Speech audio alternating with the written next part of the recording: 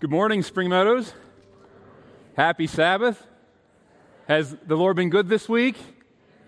Amen. I know we can all say amen to that. Thank you so much, praise team. Just thank you for leading us in worship as we praise the Lord. But I have a bone to pick with you all, just real quick. So last week, I understand I got up here and my shirt tail was tucked in my suit pants. I thought you guys were my friends. You guys should have said something. Instead, it had to wait it work its way out. Anyway, I'll let it go this time. Just messing with you. As I was thinking this week, though, about our topic today, I was reminded of a few things. We've been talking about community. And what greater time in Earth's history, even now as we are coming out of this pandemic, that we would need to understand what community means. How important it is, because this past year and a half, we've certainly understood what it's like to be without community, to live in a different type of world, but God has also reinforced in our hearts and our minds the value of each other. That even though we were apart, the community of Jesus Christ still remained. No matter where we were at, the body of Christ still holds fast. We've been talking about the unity in the Godhead, the community established there, existing there for eternity. We talked about community within humanity that God designed and put in human beings to procreate, to expand community, to have community with Him. But then we also talked about what it means to be a community and united, the power of together. As I was thinking about this topic today, I was reminded of something I shared some months ago, probably maybe even over a year and a half ago. Time's been flying. But I shared with you just a thought from a book called The Wisdom of Crowds, and it's written by James Surzecki, and he's a sociologist. And I shared that this book's premise is that there's actually an advantage to group or collective intelligence or group think. Now, I know growing up, all of our parents spoke against this. Don't ever follow the crowd, right? Don't do what everyone else is doing. Every good parent tells their kid that. But unfortunately, for maybe us parents, the reality is there is actually power and wisdom in the crowd. As a matter of fact, I wanted to revisit this because as they've done these studies, that's why, like I said before with Who Wants to Be a Millionaire, polling the audience was always right. If you remember that show, if you always chose the audience, they were always right. I never see them be wrong. When a collective group of people is polled on different things, there is a very good chance they collectively will have the right answer or closest to it. But one thing that I recognized as I was re-looking at this, because I believe it's relevant for us today, is that the number one condition that characterizes a wise crowd, a crowd that understands that where collective group think is effective, is that the crowd cannot be uniform, it cannot be the same. It cannot be made up of people who think alike, act alike, or even should be alike in any way. What they found is that the greatest condition that characterizes a wise crowd is that there must be diversity. Diversity.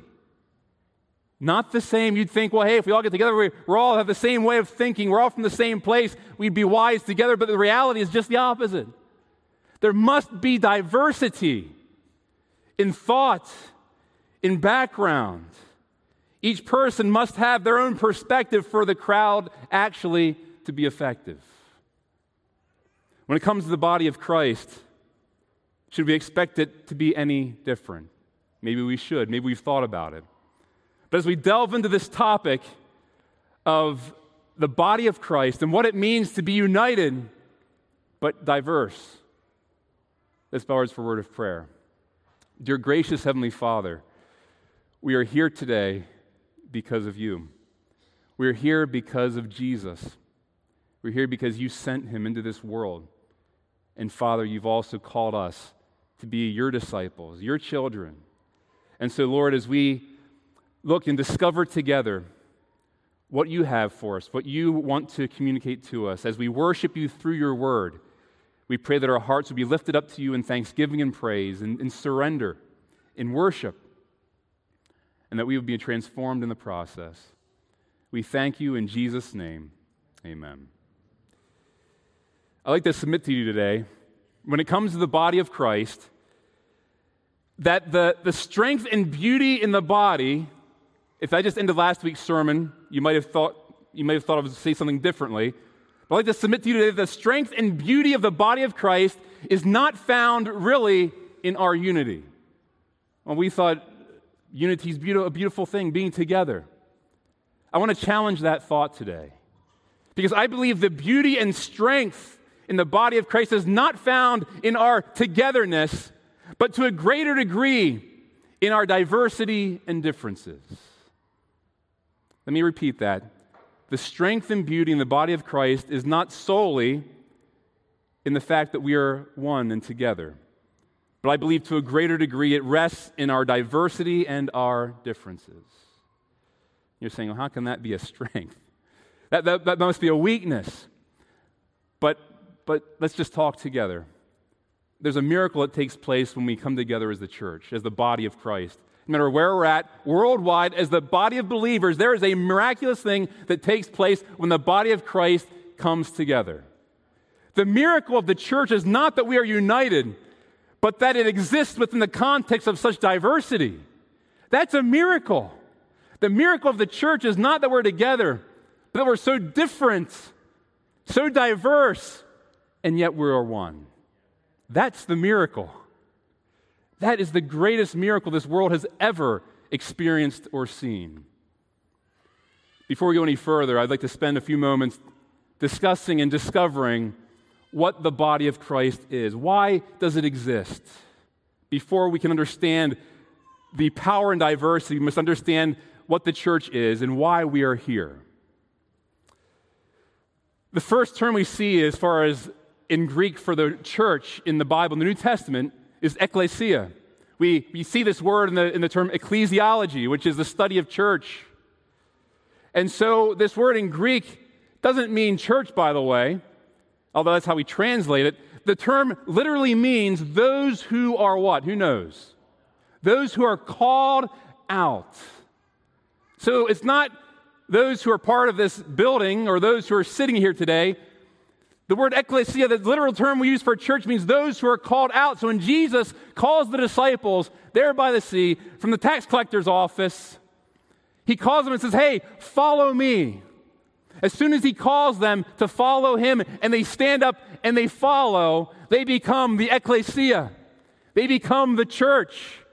Jesus begins his church with 12 ragtag guys from various backgrounds, various personalities, and didn't have it together whatsoever. That's what he started his church with. He chose the least and not the brightest and sometimes the roughest to be the foundation of the ecclesia, those who are called out. That should give hope to all of us today, that if the disciples were the ecclesia, that they were called out, that he calls each one of us today, that none of us are excluded from the call of Jesus. Amen? All of us are included in the call. So the church is those who are called, those who Jesus says, follow me, and we have to respond, yes, Lord, I will follow, and we must get up and follow him. At that moment, you become the ecclesia. You become those who have been called out, and you've been chosen, not because you're special, but because you have chosen to be chosen. He's called you, and you've responded, and now you're a part of the chosen, those who are walking with Jesus. What an amazing miracle that is in and of itself. But there's another dynamic to the church that sometimes we forget. We think we are simply those who are called out from the world to be countercultural, to be disciples of Jesus. But there's a second dynamic that I believe is just as important, if not more important. The second term we see used for those who are part of the ecclesia is the word apostolos. And we get the word apostle from that term, from that Greek term. The word apostolos, or apostle, literally means those who are, who knows? Are sent. We have a theology student back here. Those who are sent. So let's put this together now. The ecclesia, the body of Christ, the church by definition, are those who are called, okay? Number one, those who are called. You have been called by Jesus to be his follower, but we also may have forgotten that as the disciple of Jesus, that you're not just called, but you are also sent. To be a disciple of Jesus, to be part of the church, you are not just called, you are also sent. The church is not a stationary platform where we just hang out. The church, according to its very definition of those who are sent, is a movement. You know, there was a time when the Adventist church was called a movement. Now we just call ourselves a church. A movement, something that expands, that multiplies, that's on the go, that doesn't stay where it's at. A movement progresses. A movement is something that is establishing and accomplishing something. But it's not just the Adventist church. The Church of Jesus Christ around the world is a movement. How do we know that? Matthew chapter 28, turn with me in your Bibles with me. Matthew chapter 28, verse 19. It's the Great Commission. Jesus came and spoke to them saying, all authority has been given to me on heaven and on earth. Pause for a second. Jesus has all authority. There's nothing above him. He is the King of Kings. He's the Lord of Lords. He is the Alpha, the Omega, the beginning and the end. All authority rests in Jesus. Hallelujah. Amen? He is all authority has been given to him and is established in him. And because of that, on that basis, he says, therefore, go. He says, I'm sending you. Based on my authority, based on who I am, you go. And so when we go in this being sent, as we are called and sent, we go with the authority of Jesus. No greater authority in the universe do we go than the authority of Jesus. And so when he says, go in my name, we go in the name of the one who's at the very sound of his name, that the demons and Satan trembles, that walls come crashing down, people are healed, and God establishes his kingdom through the name of Jesus. Go therefore and make disciples. Go, I'm sending you. Baptizing them in the name of the Father and of the Son and of the Holy Spirit. Teaching them to observe all things I have commanded you, though I am with you always, even to the end of the age. Jesus says, when I send you, you're going in my name. You're going with my presence because I will be with you. And we're going in his name. We go with his authority, his name, and his presence. What more could we ask for or need? There's power in the presence of Jesus. There's power in the name of Jesus. There's power through the authority of Jesus. So when we're sent, he sends us in his name. Acts chapter 1 verse 8 says, but you shall receive power. He's talking to his disciples right before he ascends to heaven. When the Holy Spirit has come upon you, and you shall be witnesses to me in Jerusalem and Judea and Samaria to the very ends of what? The earth. You will be my martuses, my witnesses, those who are my extension of my ministry. You will witness of me. You will declare my gospel. You will receive power from the Holy Spirit. He repeatedly says, you are the ones who have been sent.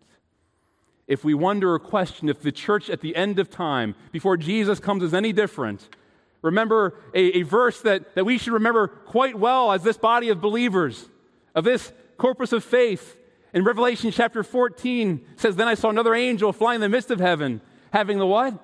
The everlasting gospel to preach to those who dwell on the earth. The end-time church before Jesus comes is still sent. It's not stationary. It's not hiding in the mountains. It's not hiding in a cave. It is sent to the world. Go, therefore. He calls us to go. Even to the very end, to preach the gospel, to be his witnesses, to every nation, tribe, tongue, and people. Saying with a loud voice, fear God and give glory to him, for the hour of his judgment has come. Worship him who made the heavens and the earth, the sea and the springs of water. Could it be that we've been so caught up in remembering that we are the called, that we've totally forgotten that we are also the sent. Maybe we've gotten so comfortable where we're at with life that we've totally forgotten that the church is not just called, but sent. Jesus said to his disciples, after Peter identifies who he is, he says, "You are Peter." And he says, "On this rock," pointing to himself, "I will build my church." And he says, "And the gates of hell will not" what? He says, "The gates of hell will not prevail." On this rock. I was thinking about this week. Why does he use this rock and then the gate? What's this all about? And then it struck me. The whole concept of Jesus saying that I'm a rock is not because he is a stationary rock who just sits there and then kind of turns into this building that we have and we call church. Jesus is also sent. And I'll show you why we say that. Jesus is the one we perpetuate his ministry through our being sent. John 3:16 and 17, "For God so loved the world that he gave his only begotten Son, that whoever believes in him should not perish, but have everlasting life." Verse 17, "For God did not" what? That word apostolo is right there. God did not send his Son into the world to condemn the world, but that the world through him might be what? Saved. Jesus is the one sent from heaven. He is the one, the apostolo from heaven, the one who has been sent on the mission of salvation on our behalf. Jesus came, he was sent by the Father. In Luke 19:10, he declares his mission, "For the Son of Man has come to seek and to save that which was lost." He has come to seek and to save lost people. And here's the kicker. John 20, verse 21, he says to them again, his disciples, he says, "Peace to you, shalom."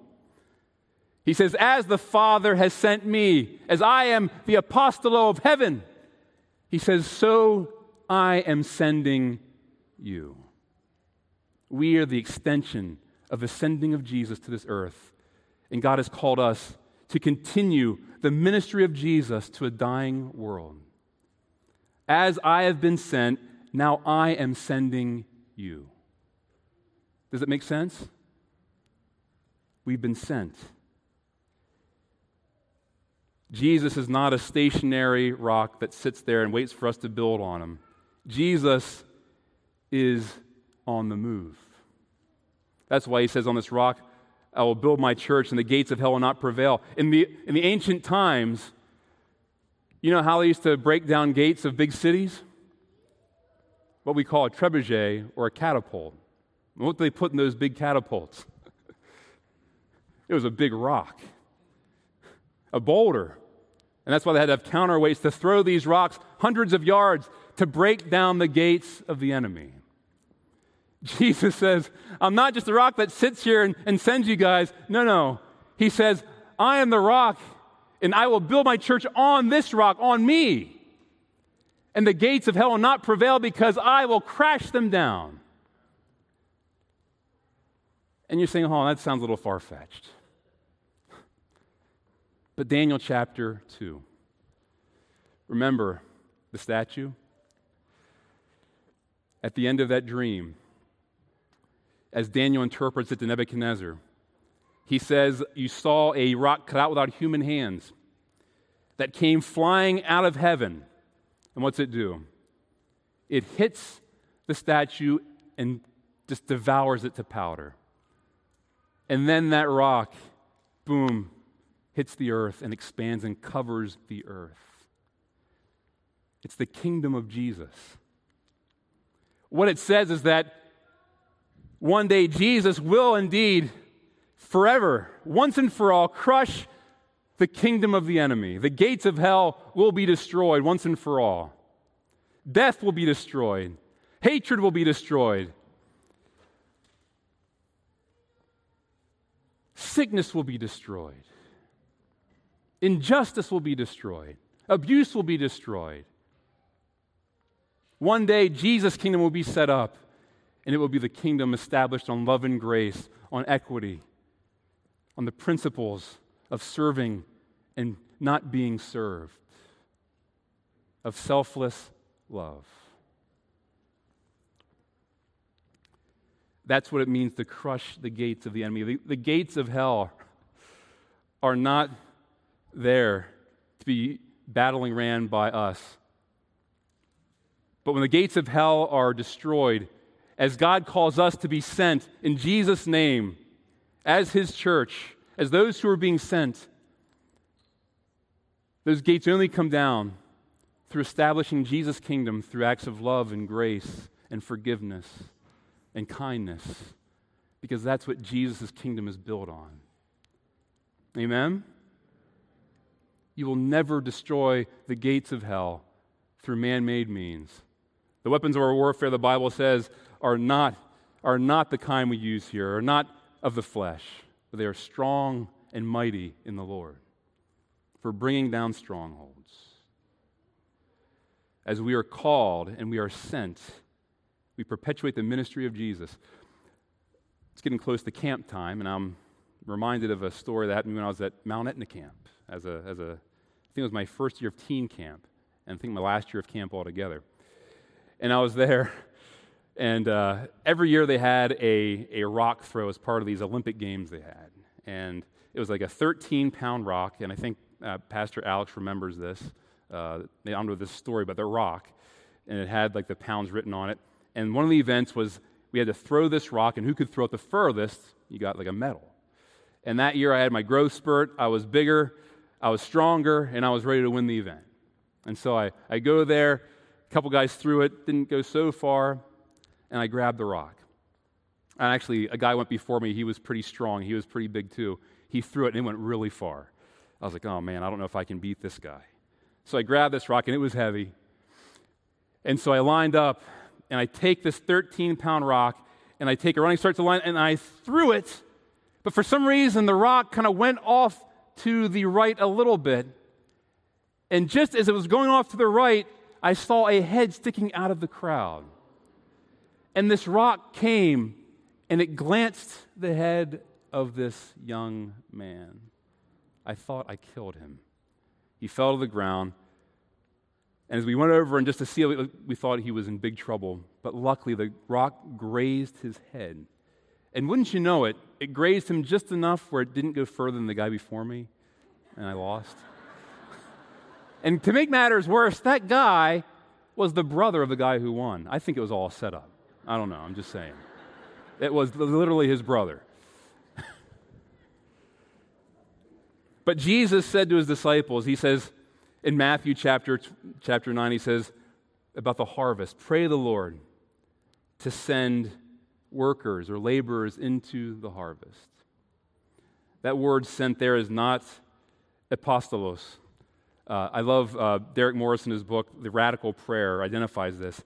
He says the word used there is ekbalo, which means to be thrown, to be cast like a rock. So when we are called to be sent, God throws us out like a rock into His kingdom, into the field, into the world, to be used by Him and to break down the strongholds of the enemy. Friends, the gates of the enemy for too long have been just sitting there. We've been so set on just being the called and forgetting about being the sent that those gates have cobwebs on them now. There's vines growing around them because we've forgotten that we're supposed to be going on the offensive to attack the gates of the enemy. In Jesus' name. That's what we've been called to do. We are the called and the sent. The church is an apostolic movement comprised of every disciple who has accepted Christ's call to follow Him. What is Christ's vision for His church? John chapter 12, verse 20. It says Jesus was there, and there was Greeks among them who were there to worship in Jerusalem. They were there for the feast. And in verse 32, Jesus says this as He sees the Gentiles all around Him. He says, if I am lifted up from the earth, and He says this in relationship to those who will come through His name, If I be lifted from the earth, I will draw all what? All peoples to myself. And when he said all peoples, he meant all nations, all peoples, all kindred, tongue, and nation, I will draw to me. He says, if I am lifted up, Jesus' vision for his church that we would lift him up as we are sent and called. But he calls for something else. In John chapter 17, verse 20, in Matthew chapter 28, 19, we see this also again. We read it before, where Jesus says, go therefore and make disciples of all nations. That word nations is ethnos. Every race, every kindred, every tongue, every people is contained in that word ethnos. Jesus is saying, don't just be limited to Jerusalem. Don't just be limited to a certain people, but it is for the entire planet. There is nobody excluded from my kingdom. In John chapter 17, Jesus is praying for his disciples, and he's praying for us.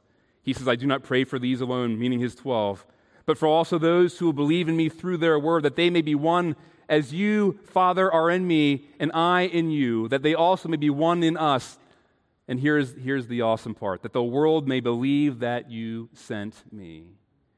And the glory which you gave me, I have given them, that they may be one just as we are one, I and them and you and me, that they may be made perfect in one, and that the world may know that you have sent me, and have loved them as you have loved me. In Jesus' prayer is contained, I believe, what we shared in the very beginning.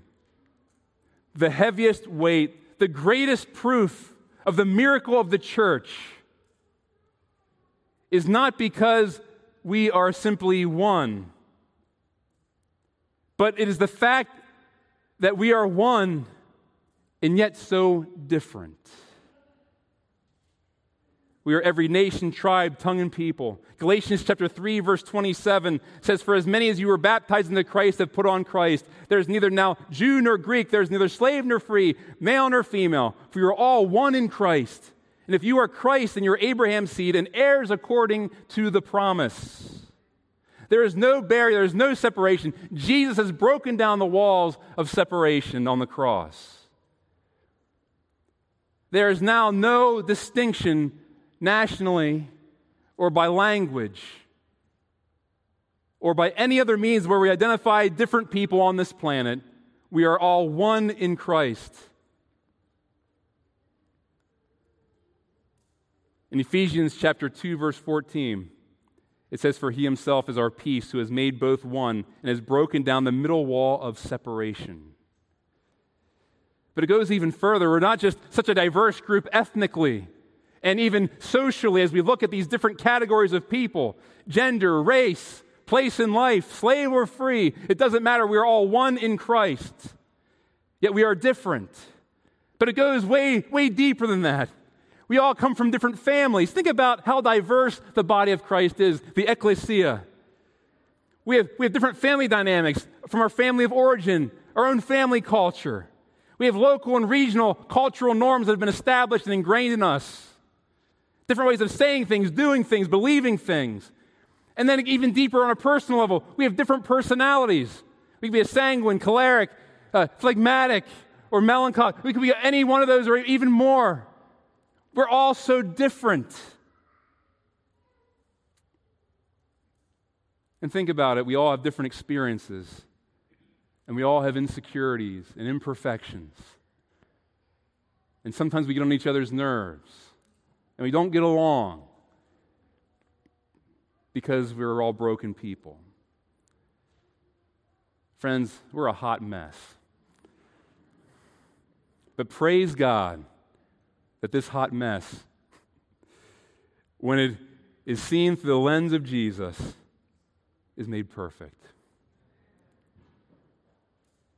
Jesus makes all things beautiful and perfect.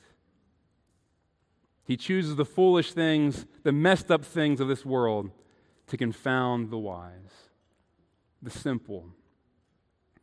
And by the way, I may have said this before, but many of us are looking for the perfect church. We've been going and visiting maybe. We've been, for years, seeking the church where we think we will find the perfect one. But the reality is this. If you found it, don't stay there, because you're going to ruin it. We'd all ruin it, because none of us are perfect. The church of Jesus Christ is not a perfect church because it's made up of perfect people. It's perfect because it has a perfect head, a perfect body. It's Jesus. We are His body. We are one in Him. We are so different, so diverse, yet we are made perfect together in Him. And doesn't it make sense that we see a picture of grace even that we are called to be part of this ecclesia? Because Christ's strength is made perfect in our weakness. His grace is sufficient even in His church. God has a beautiful picture in 1 Corinthians chapter 12, verse 12 through 14. It says, "For as the body is one, and as many members, but all the members of that one body, being many, are one body, so also is Christ." So there's many members, there's a diversity of members, yet we are one.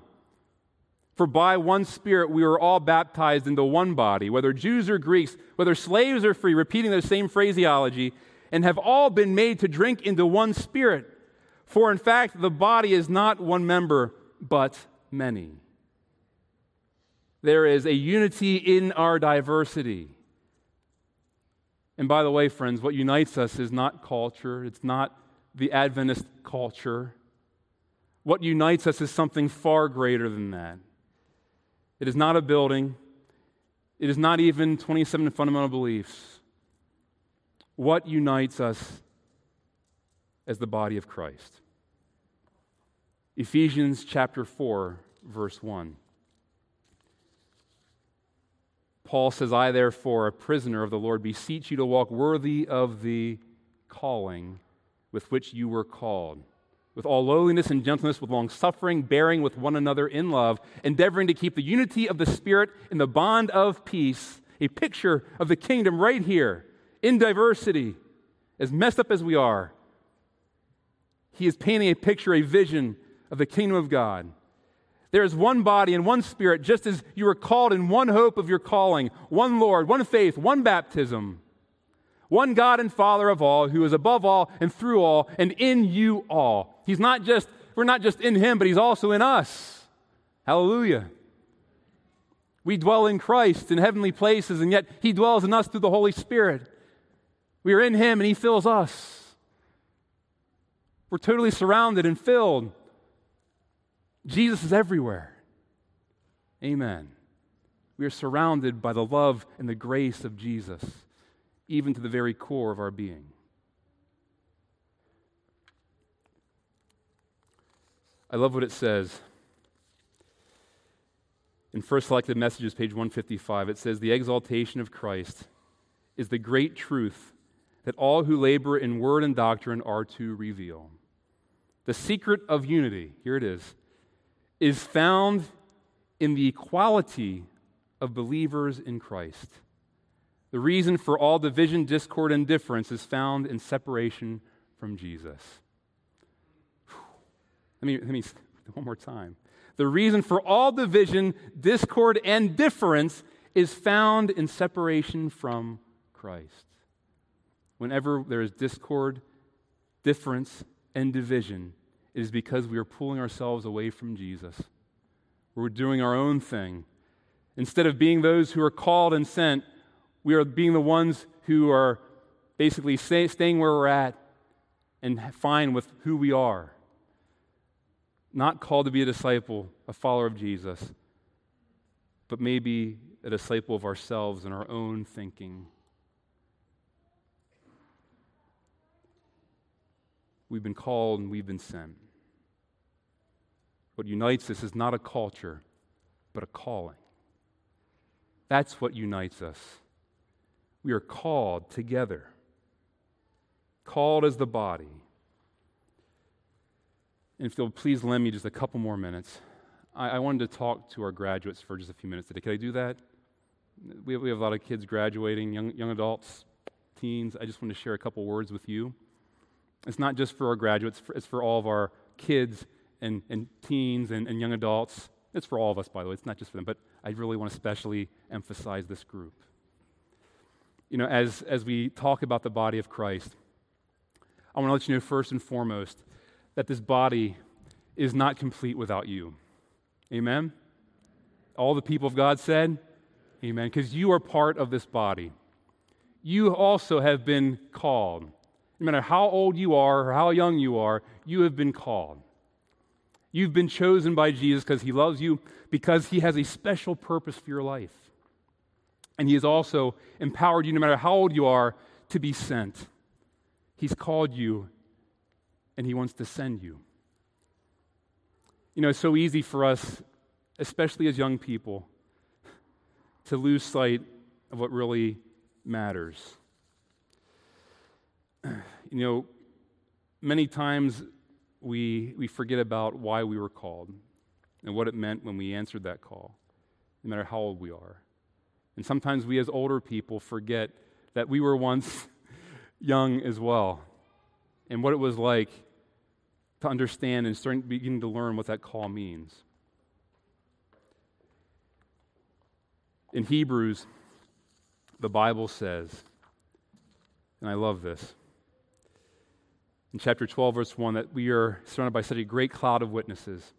Let us lay aside every weight and sin that so easily ensnares us. Let us run with endurance the race that is set before us, looking unto Jesus, the author and finisher of our faith.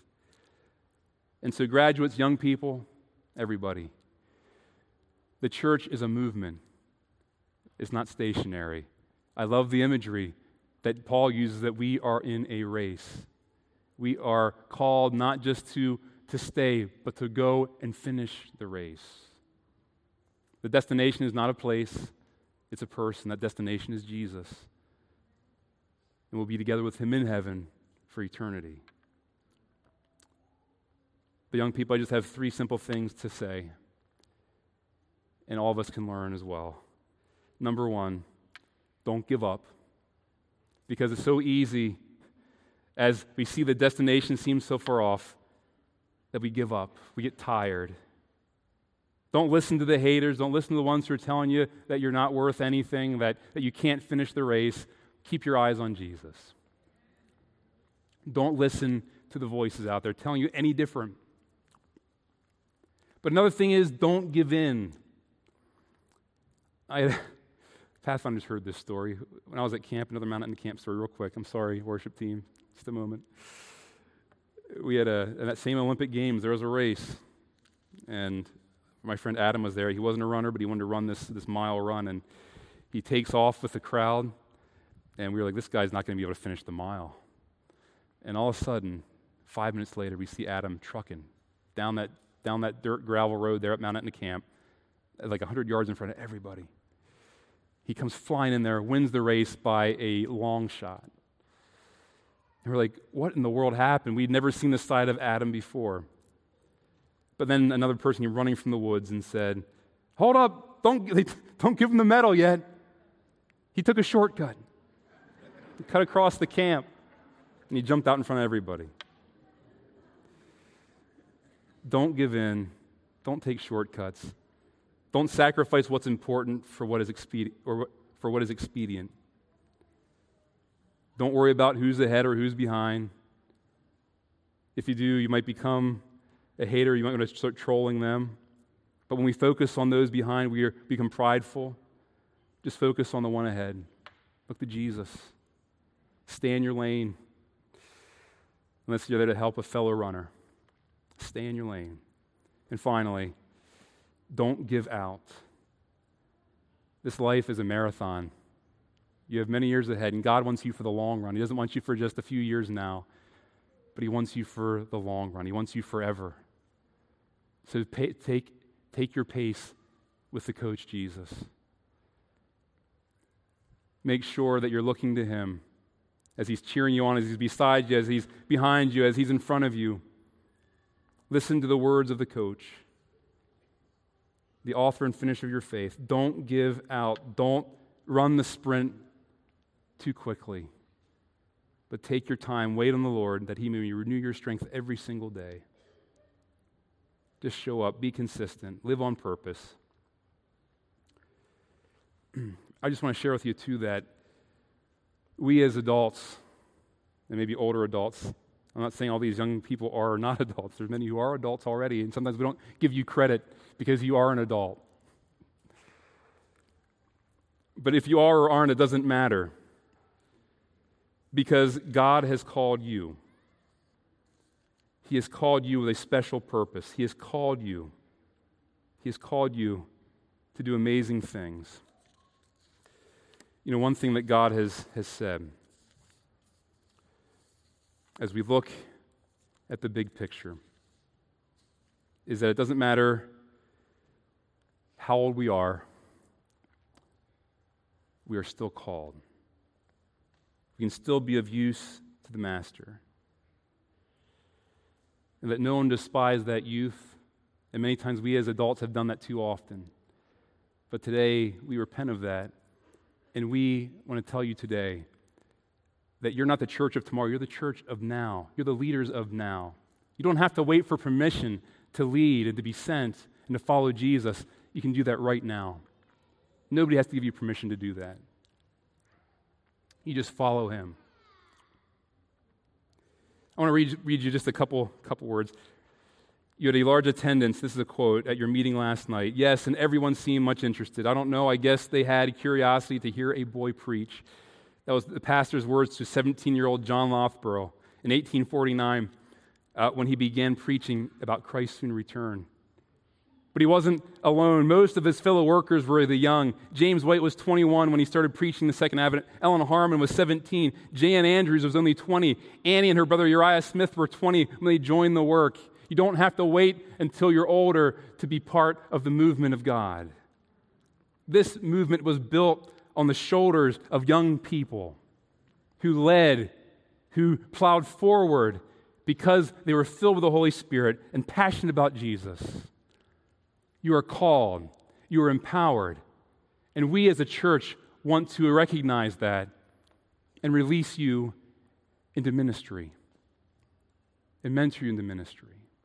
That's why we exist, to make disciples, to walk alongside of you. And I promise you that is what we are going to do as your church family. So church family, that's for all of us. How many of us here are committed to walk alongside our young people as they are finding what God's purpose is for their life? Amen. Let's bow our heads. Dear gracious Heavenly Father, Lord, we come before you today recognizing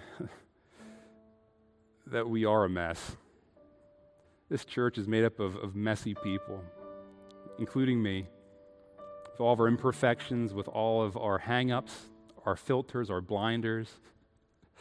Apart from you, Lord, we're poor, we're blind, and we're naked. And so, Father, what we need is for you to open our eyes that we can see through the eyes of Jesus.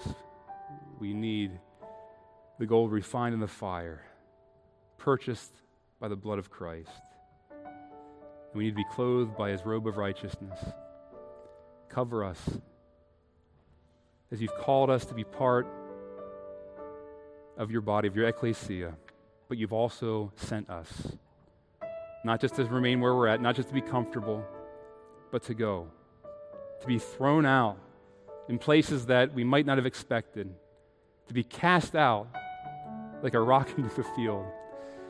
But we know wherever that rock lands, your purpose will be accomplished, that the gates of hell will not prevail. But through your love and your grace, working in and through us, people will see Jesus. And because of how they see us interacting with each other, as different as we are as your body, that is the only way that they will believe that you were sent. If people are the same, what's so hard about that?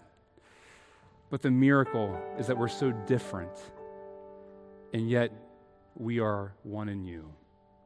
That's the miracle. That's the power. That's why the world will believe that you sent Jesus. It's the only explanation, because there is no other human explanation. And so, Father, may we live out the call and your mission and your sending. May we be open and available, filled with your Holy Spirit. And so today we just surrender to you as a church, as your body, And we ask this all in Jesus' name. Amen.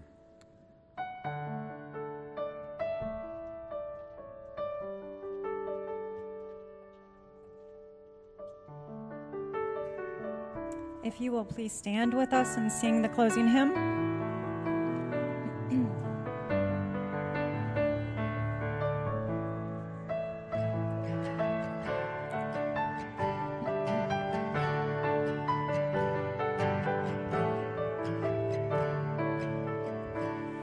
Blessed be the tie that binds our hearts in Christian love, the fellowship of kindred minds is like to that above.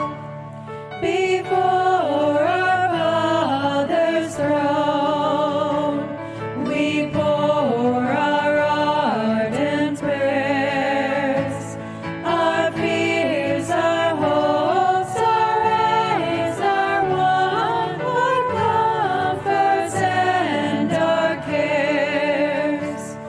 We share each other's woes, our mutual burdens bear, and often for each other flows the sympathizing tear. When we asunder part, it gives us inward pain, but we shall still be joined in heart and hope to meet again. Blessed be the tie that binds our hearts in Christian love, the fellowship of kindred minds is like to that above. Amen.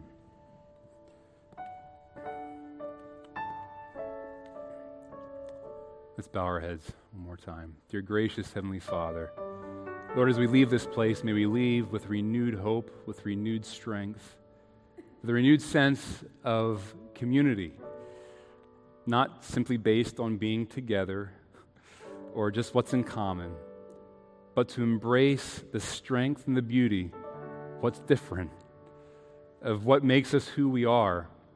Because, Father, you've created us that way. And Lord, may that miracle live here as it already does here at Spring Meadows, the miracle of your diverse church with one accord, moving forward as the ones being sent in your mission. Because that's what binds us. It is your call. It is your purpose. We are one in Christ to accomplish one thing, to seek and to save lost people, to make disciples. That's why we exist.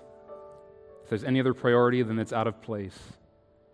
And so, Father, have your way in us. Have your way in this church, in our hearts. Remove every barrier, every obstacle that we've put in the way of you accomplishing what you want through us, that we be fully surrendered to you. We thank you and ask this in Jesus' name. Amen. As a reminder, we will be having a few elders up front to pray with you. If you want special prayer, please come to the front here, and an elder will be here to pray specifically with and for you. God bless you. Have a great week. We'll see you next time. We love you.